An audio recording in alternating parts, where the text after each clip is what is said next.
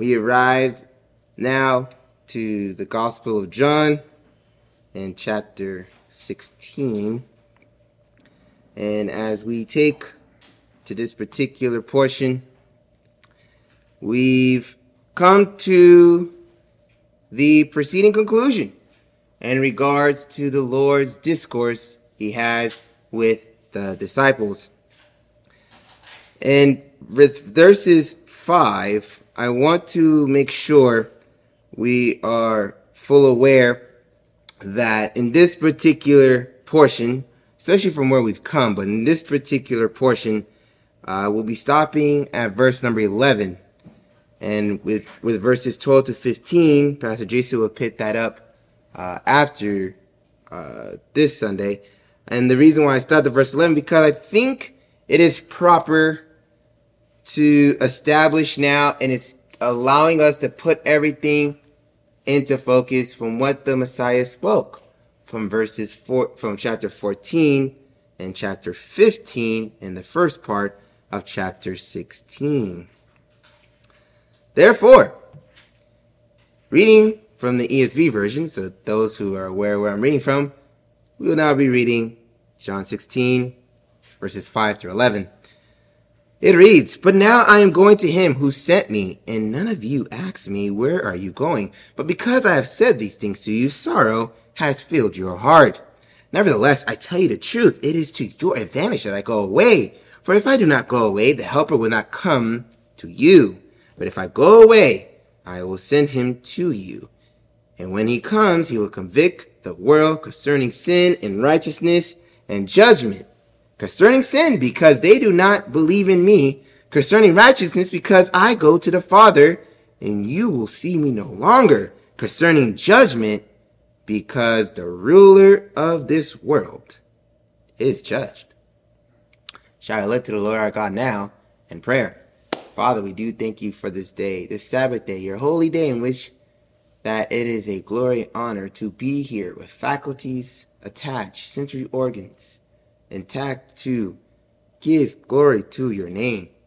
So in this, Lord, in obedience to your Son, Lord, taking on the words that he's speaking to his disciples at that day, but to us now, is to show that though his bodily presence is not here, he is continually with us. And do so by the Spirit working in our hearts, that gives the testimony that abides with us forever. And it was part of that plan laid before the foundation of the world in the covenant of redemption, to show that indeed you care for your creation. And when you start a plan, you will seek it to its completion. It's in Christ's holy and precious name we pray then. Amen. So now as we enter into this, as I stated again, the conclusion of the conversation between the master and the disciples, we observe poignant statements, $10 word here, from John 15:18 to John 16:1 through 4. And progressing through chapter 16, a striking moment is occurred now as we're looking at verse, and I want to bring your attention to verse number 6, because the master states, "Because I said these things to you, sorrow has filled your heart." It's keen and it's evident the master sensed the prevailing mood amongst his disciples. Now, in case you're wondering, again, I gave you that $10 word of poignant, but it means invoking a sense of sadness or regret. And the context clues there, especially about verse number 6. Now, to the higher critical scholar who might be looking at the text, they will question. They will say, "I thought the Messiah was a prince of priests. And yet what he has said has caused sorrow." You see, the word sorrow is never usually expected, yet alone associated with the master. So therefore, statement he stated in chapter 14 seems to be contradictory.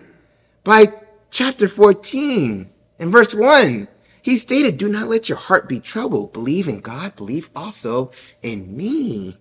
And then in John 14:27, he stated, "Peace I leave with you. My peace I give to you. Not as the world gives, do I give to you. Do not let your heart be troubled, nor let it be fearful." In fact, in Matthew 11:28-30, he stated, "Come to me all who labor and are heavy laden, and I'll give you rest. Take my yoke upon you and learn from me, for I am gentle and lowly in heart, and you will find rest for your souls. For my yoke is easy and my burden is light." So you see, all these examples is material, weaponry that these individuals who oppose Christianity place on the sheep, and especially those embracing the higher critical thought process. Such arguments are in their arsenal. But to them, I say, au contraire, mon frère. You see, as the Messiah is showing here, especially telling the truth to his disciples, the disciples were showing and displaying the emphasis of their attachment to Christ's physical presence. But furthermore, by the Messiah's statement, he shows they further misunderstood the greater purpose behind his departure. Recall in chapter 14 again, by verse 28, he states, "You heard I said to you, I go away and I'll come to you. If you love me, you would have rejoiced because I go to the Father, for the Father is greater than I." Therefore, by verse 5 and 6 here in chapter 16 of John, he admonishes them. And if the higher critical scholar were attentive, would he have noted the juxtaposition that the conversation is being had amongst his disciples as compared to those amongst the Jews? Let's take this aspect. Let's consider the axiom that both of them understood, Jews and the disciples alike. It was considered that the anticipated Messiah from the scriptures was proclaimed to live forever. John 12:34, the crowd then said to him, "We have heard out of the law that the Christ is to remain forever. How can you say the Son of Man must be lifted up? Who is this Son of Man?" Now, Old Testament references, there are many, but I've wanted to draw these three particularly, are shown, especially from Ezekiel 37:25. It states, "They will live on the land that I give to Jacob, my servant, in which your fathers lived, and they will live on it, they and their sons sons forever. And David, my servant, will be their prince forever." Keep that thought process. We're going to get to that towards the later of the sermon. Into 2 Samuel, verse 7, notably by verse 16, upon the prophet Nathan's vision to David, he states, "Your house and your kingdom shall endure before me forever. Your throne shall be established forever." From this transition, we have David's very own words. In Psalms 110, verses 4-5, it reads, "The Lord has sworn and will not change his mind. You are a priest forever, according to the order of Melchizedek. The Lord is at your right hand." Again, keep this in note as when we get to the final portion of the sermon. All this being drawn, it's clear to understand why Jews and disciples alike expected the Messiah to live forever. So then, by good and necessary deduction deduced from Scripture, it's clear, being that the similarity between the Jews and the apostles, that they were both human, it takes the Messiah to clarify what is spiritual. And again, like I stated before, the issue with the higher critical scholar is because, again, they're looking through their own humanist gaze. But from the aspect of the Spirit and being able to teach and show, especially the individuals who are gifted to preach and to teach, he makes light to show there is no schisms in Scripture. So therefore, it's shown in the meaning and idea behind the juxtaposition between the conversation with the Jews to the dialogue with the apostles. He's making it pretty evident and very telling on who his audience is and what the audience represent. Note here, We're going to continue with John 12, and we will now read verses 35 to 36. And here is the note he makes to the Jews. For a little while longer, the light is among you. Walk while you have the light, so that the darkness will not overtake you. He who walks in the darkness does not know where he goes. While you have the light, believe in the light, so you may become sons of light. That's one notion. Now to the apostles, which is stated here in John 13, 33 to 35. Note the closeness. Little children, yet a little while I am with you. You will seek me. And just as I said to the Jews, the juxtaposition here. So now I also say to you, where I'm going, you cannot come. A new commandment I give to you, that you love one another, just as I have loved you. You are also to love one another. And note by this final piece, by this all people will know you are my disciples, if you have love for one another.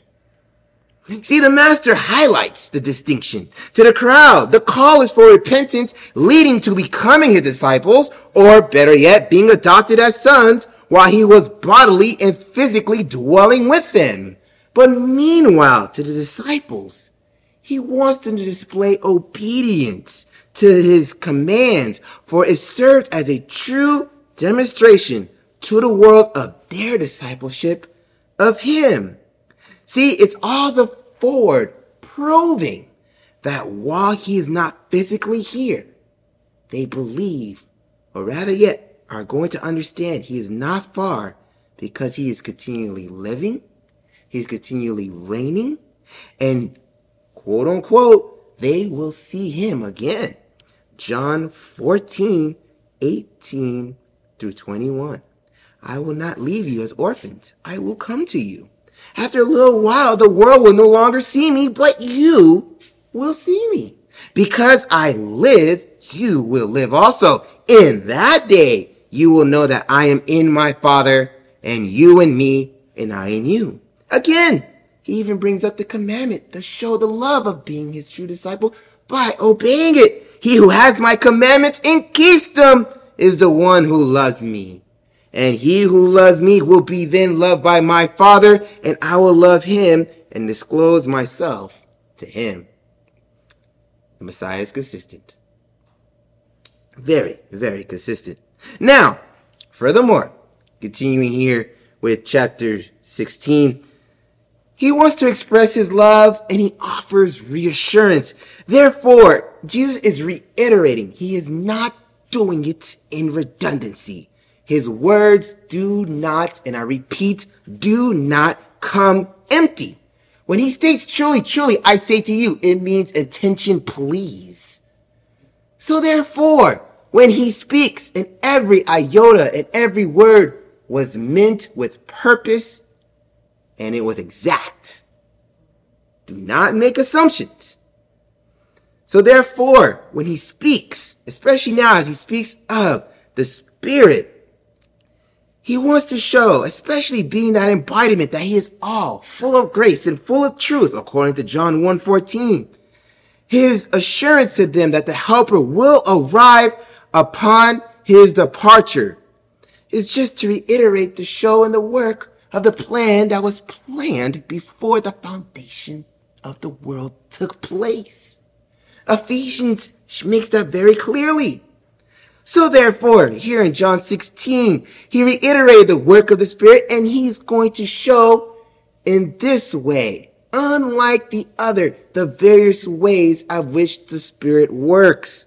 I'll bring to your attention. It was first iterated in John 14, 16 through 17. The Spirit will abide in you forever. It reads, I will ask the Father, and he will give you another helper, that he may be with you forever. That is the Spirit of truth, whom the world cannot receive, because it does not see him nor know him. But you know him, because he abides with you and will be in you. Secondly, in John 14, continue to verse 26, the Spirit teaches us all things and brings us to remembrance of all things, that is Christ. It reads, but the Helper, the Holy Spirit, whom the Father will send in my name, he will teach you all things and bring to your remembrance all that I said to you. Again, another point in John 15, verse 26, the Spirit will testify the truth always and forever, that indeed the Christ and the Father are one in harmony, and enables us also to bear witness to that truth. It reads, but when the Helper comes, whom I will send to you from the Father, the Spirit of truth, who proceeds from the Father, he will bear witness about me. And you will also bear witness because you have been with me from the beginning. Here now then, as we continue to verse number 7 in John 16, the first clause is indicating a declarative statement. Though there's a conjunction that precedes it, it's declarative nonetheless. But I tell you the truth. He does not lie. There is no lie with the Master. And so therefore, by conveying this particular declarative statement, again, he's conveying, especially how Paul indicates that will being a mystery in Ephesians, in chapter 1, now being revealed. He's showing that those who are to become God's chosen one, God's elect, they are God's inheritance. For the plan was he was to sacrifice his own son. And upon that sacrifice, to take on that imputed righteousness, there need to be a seal and there needs to be a promise. Here now, Ephesians 1, 13 to 14. In him, you also, when you heard the word of truth, the gospel of your salvation, and believed in him, were sealed with the promised Holy Spirit, who is the guarantee of our inheritance until we acquire possession of it to the praise of his glory. It is now then within reason why the Master continues and states then by the latter clause of verse number 7, it is to your advantage that I go away. For if I don't go away, the Helper will not come to you.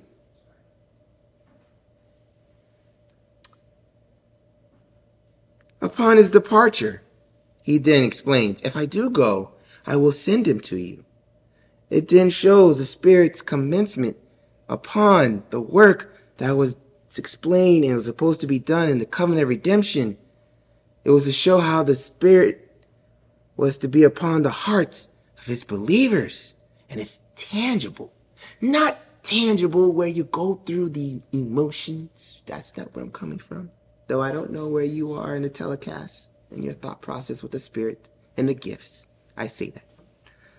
But it's tangible because of a change of attitude, a change of want, a change of discussion, a change of who you believe or what you believe. And all this was spoken by the law and the prophets. Ezekiel 36, 26 to 27. I'll give you a new heart and a new spirit I will put in within you. I will remove the heart of stone from your heart and give you a heart of flesh. And I'll put my spirit within you and cause you to walk in my statutes and be careful to obey my rules. Jeremiah 31, 31 to 34. Behold, the days are coming, declares the Lord, when I'll make a new covenant with the house of Israel and the house of Judah. Not like the covenant that I made with their fathers on the day when I took them by the hand to bring them out of the land of Egypt, my covenant that they broke, though I was their husband, declares the Lord. For this is the covenant I will make with the house of Israel after those days, declares the Lord. I will put my law within them. I will write it on their hearts, and I will be their God, and they shall be my people. And no longer shall each one say to his neighbor and to his brother, saying, know the Lord, for they all shall know me, from the least of them to the greatest, declares the Lord. For I will forgive their iniquity, and I will remember their sin no more. Segueing now to verses 8 through 10. Recall, in particular, those poignant statements defined by the Master's own lips. in John 15:18 through John 16, verse 4, that the world would not regard them fondly. I mean, think about it. Such phrases. If the world hates you, know that it hated me before it hated you. And they were forewarned that they would be ostracized, outcast from the synagogues, and a time will be where they will come to those who will persecute them, believing that they're doing God a service. It seems logical then, especially if the higher critical scholar wants to take this route, then yes, sorrow and distress will follow the forewarnings of the trials and persecutions because they came from the Master's own lips. However, in him being truth and him showing the love, he is conveying that these forthcoming challenges to the disciples was not in vain. In fact, John 16 verse 1, Jesus states to them, "These things I spoken to you so that you may be kept from stumbling." He also states and affirmed by John 15:20, "A slave is not greater than his master. If they persecuted me, they will also persecute you."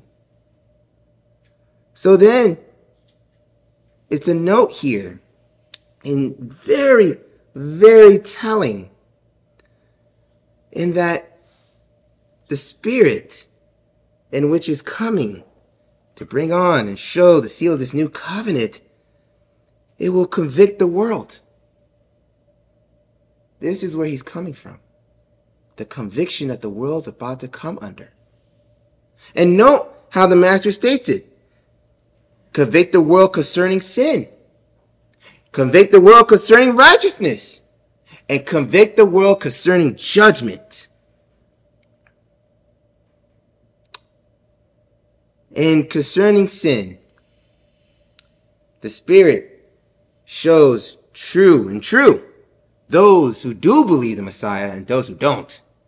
I mean, by verse 9, it shows in the first particular clause concerning sin, because they do not believe in me. The Jews, do you not recall, they purported, remember that $10 word? They purported they were the sons of Abraham, John 10:33 and John 10:39, and that they were the true upholders of the law of Moses, John 8:4 through 11. But the Master denotes he performed works before them, and they were in blatant denial of his divine divinity. So therefore, what does the Master state in contributing to their affirmation that they clearly hated God? I bring your attention to John 15:22 to 24. It states, "If I had not come and spoken to them," being the Jews, "they would not have been guilty of sin. But now they have no excuse for their sin. Whoever hates me hates my Father also." It continues, "If I had not done among them the works that no one else did, they would not be guilty of sin. But now they have seen and hated both me and my Father."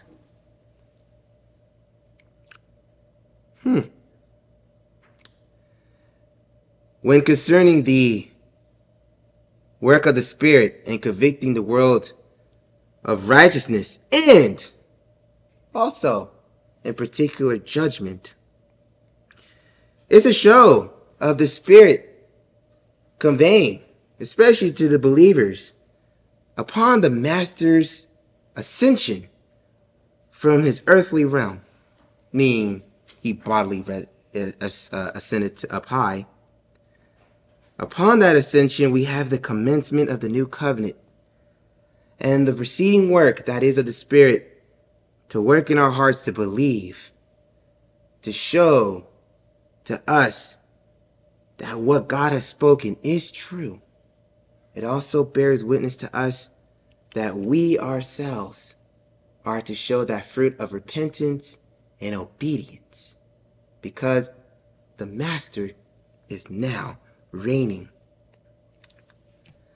And speaking of the fruits of repentance and obedience, these are the tangible fruits I spoke not too long ago in regards to the glory to give to the Father, in which the Master speaks, "You must bear much fruit to prove that you are my disciples."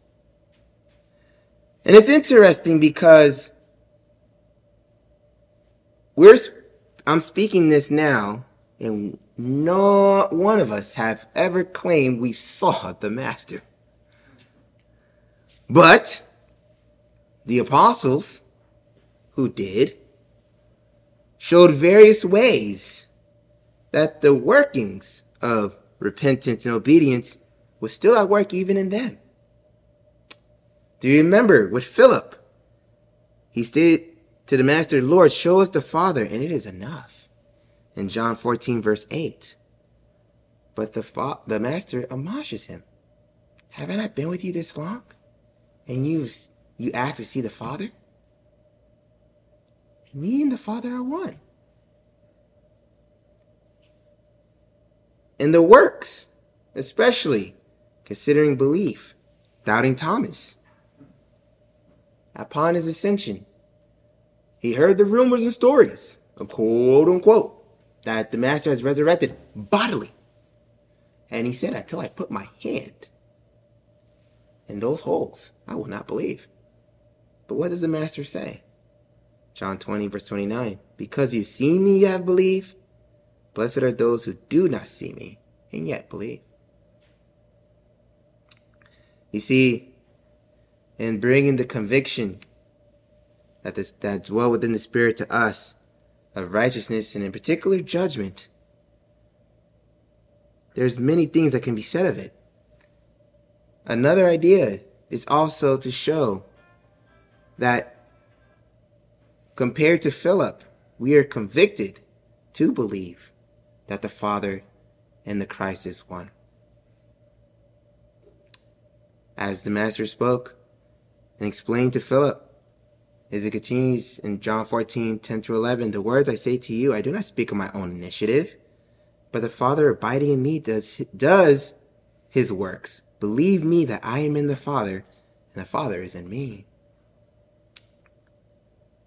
To continue from the idea, John 15 through 16, no longer do I call you slaves, for the slave do not know what his master is doing, but I've called you friends. For all the things I've heard from my Father, I have made known to you. You did not choose me because I chose you. You did not choose me, but I chose you and appointed you that you will go and bear fruit. Again. And that your fruit would remain so that you would ask of the Father in my name, and he may give it to you.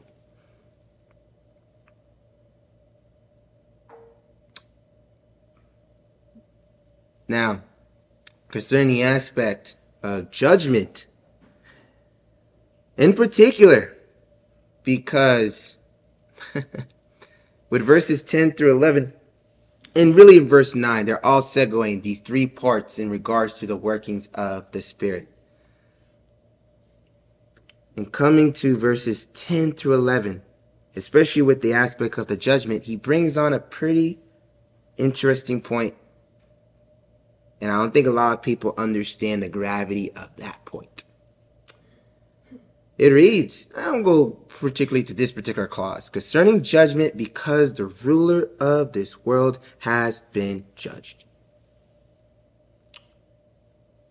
Many, especially if you are a humanist, might be thinking, well, which magistrate is being judged by the Messiah? Now, I must say this. If someone died the way King Herod died, by having worms come out of his ears and eyes, I think people will see who the Master is judging, right? But nonetheless, the ruler speaking in this particular part is that particular fallen angel. And what's interesting is the father of lies, which the title he so rightly deserves, can no longer deceive. You see, the dispensation of time, God in his plan wanted to pull out a sect of people to himself. It's very clear. What he promised to Abraham was an understanding that I'm going to bring out a people who's going to love me. And upon the dispensation of time, many individuals have joined the grouping. Some have also left.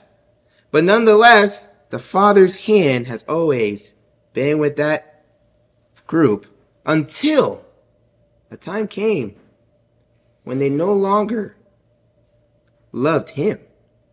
That's the key point. And who's to blame? That's a question. Albeit, it is proper, especially given these aspects of where we're going to come to when it comes to the trial and the persecution of Christ when we get to the latter chapters. He make this notion now because he's guaranteeing them to his disciples, especially the conversation is more intimate with them.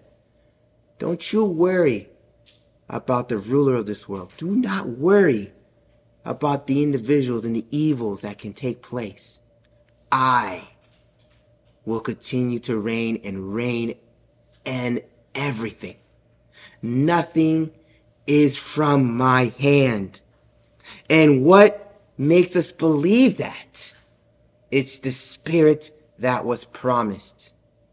That's why the emphasis was, and I'll bring it back to your attention here, concerning righteousness, because I go to the Father, you no longer see me. The Spirit convicts you of the belief. That was the impact. And upon concerning judgment, the Spirit convicts you that he is reigning. That's key. That is key. Upon his resurrection and ascension, the works that you hear and read in the scriptures is going to become a complete and honest and truthful testimony to your faith.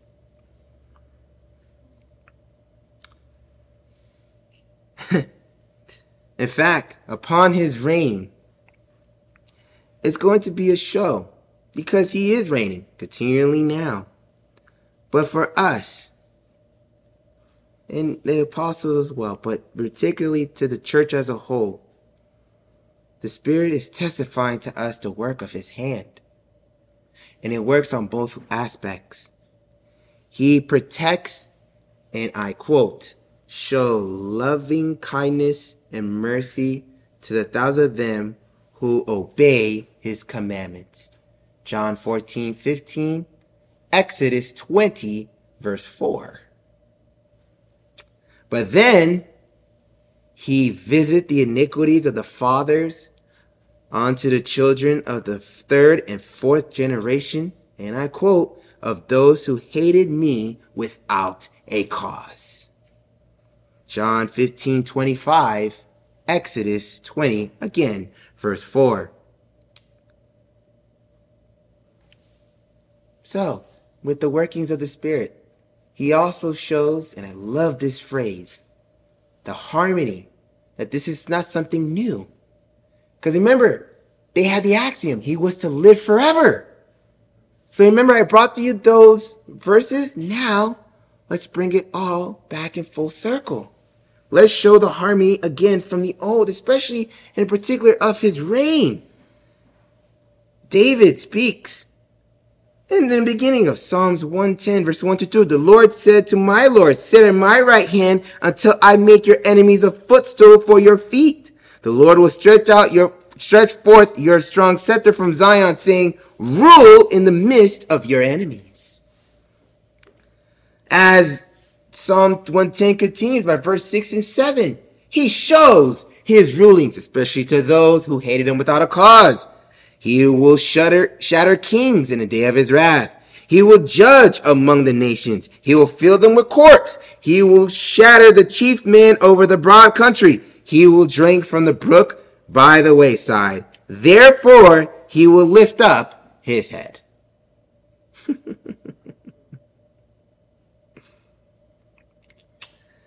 It's amazing because then the Messiah, especially if you recall in the scriptures, being from a young age, was seen to be an individual full of wisdom. So then the Messiah understand these exact words, albeit his spirit was reigning in David, but nonetheless, he even reiterates it.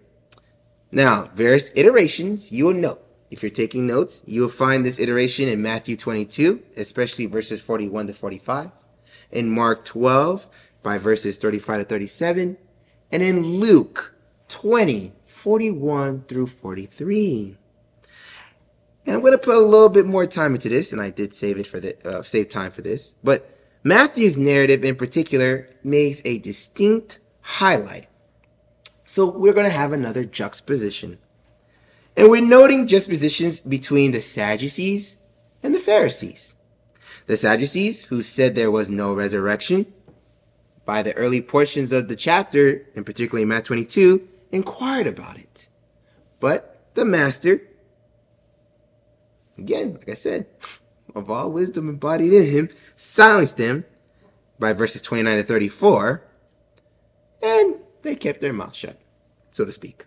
So when the Pharisees caught wind of this, Pharisees, the individuals, but though sporadically, believed that there was a resurrection, then questioned him about the law of Moses. And when the Master, again, embodiment of all wisdom, answers correctly, note here, and I want to read their answer, in particular by Mark 12. Note here what they state by verse 32. Right, teacher, you have truly stated that he is one. There is no one else besides him. To love him with all your heart, with all your understanding, and with all the strength, and to love one neighbor as himself is much more than all burnt offerings and sacrifices. Oh, the Condre. They got it right. Interesting. To continue, though, they said, you are not far from the kingdom. Oh. Is that right? So then, supposedly, I have it right. The Master hearing this, now there's various iterations, but nonetheless it's consistent. The Master hearing this,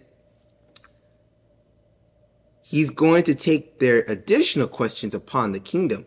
In particular, by Matthew 22, the Pharisees respond further. They gather together and they ask the Master a question. What do you think about the Christ? Whose son is he? Does that sound familiar? In John, did we not hear this? He's supposed to live forever. But then you said the Son of Man should be lifted up. So who's the Son of Man? Well, in here, in Matthew 22, what do you think about the Christ? Whose son is he? Now, I'm sorry, I apologize. Jesus asked them the question. But nonetheless, their answer, and this is what gets me, and I kind of giggled when I saw this, but this is what gets me. They answer to him, the son of David. So, in particular, especially because the Master is posing them the question, especially about the Christ, and especially in particular about the fact that you stated to me, I'm not far from the kingdom, quote unquote. He then said to them, how does David in the spirit calling him Lord says, the Lord said to my Lord, sit at my right hand until I make your enemies beneath your feet. If David calls him Lord, how is he his son? That's where the quandary was. The mistake in not understanding the aspect of the resurrection, the law of God, and his reign. That's where they made the mistake in their statement, you are not far from the kingdom of God. You see, again, this is all coming back to our point in concerning judgment. The comprehension and the involvement of the Master in the resurrection and the establishment of his eternal reign was limited to them because they saw it just like the higher critical scholar sees it, through their human gaze.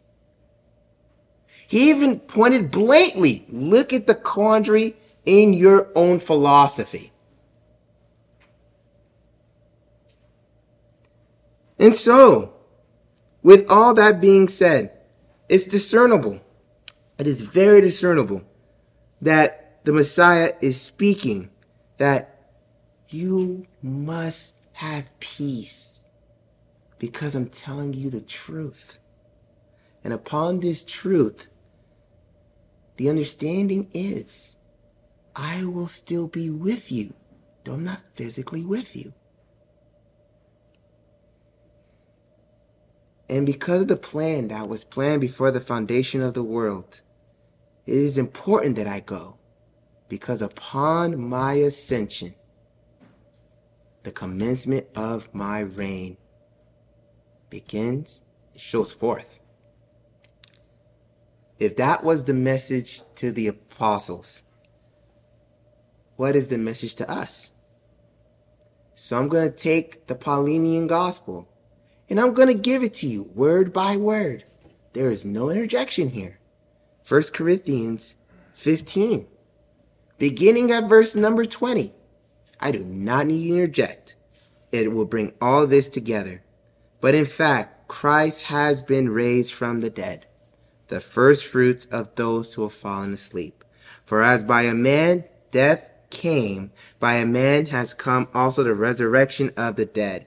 For as in Adam all die, so also in Christ all shall be made alive, but each in his own order. Christ the first fruits, then at his coming those who belong to Christ. Then comes the end, when he delivers the kingdom to God the Father, after destroying every rule and every authority and every power. For he must reign until he has put all enemies under his feet. The last enemy to be destroyed is death.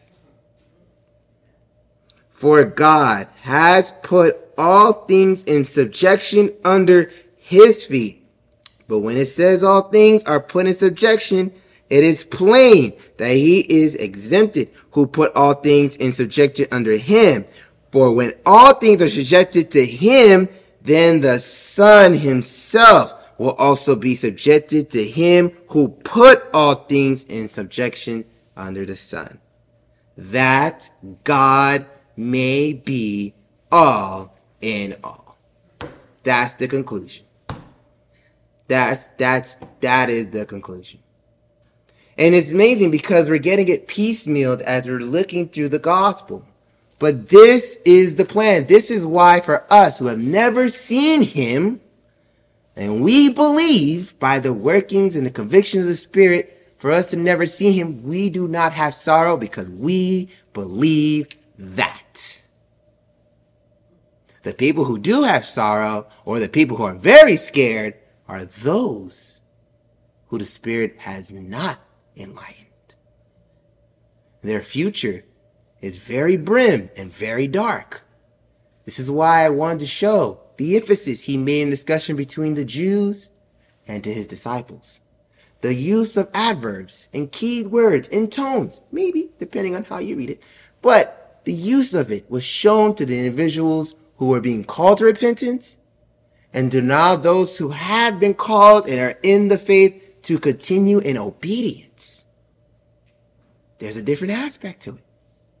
But all in all, the Master is consistent, being full of grace and full of truth to give his people, as John 14 showed, peace.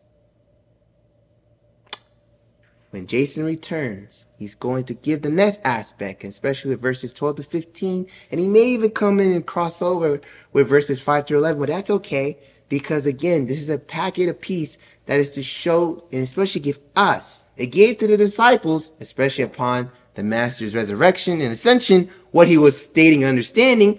And we will get to that aspect by the later portion of John 16 at the ending of the chapter. But nonetheless, this last piece here with the talking of the Holy Spirit is to accumulate everything that he was speaking of the prior 2 chapters, because he was still sticking upon that premise. I'm here to give you peace. I'm not going to lie to you. I'm going to tell you what's going to happen. And so it's a love for me to actually forewarn you. But I'm here to give you peace. And upon this peace, you will also show your true discipleship of me by not only doing my commands, but then teaching them to the rest of the church so that they know what true obedience and discipleship actually means. Let us go to the Lord our God now in prayer.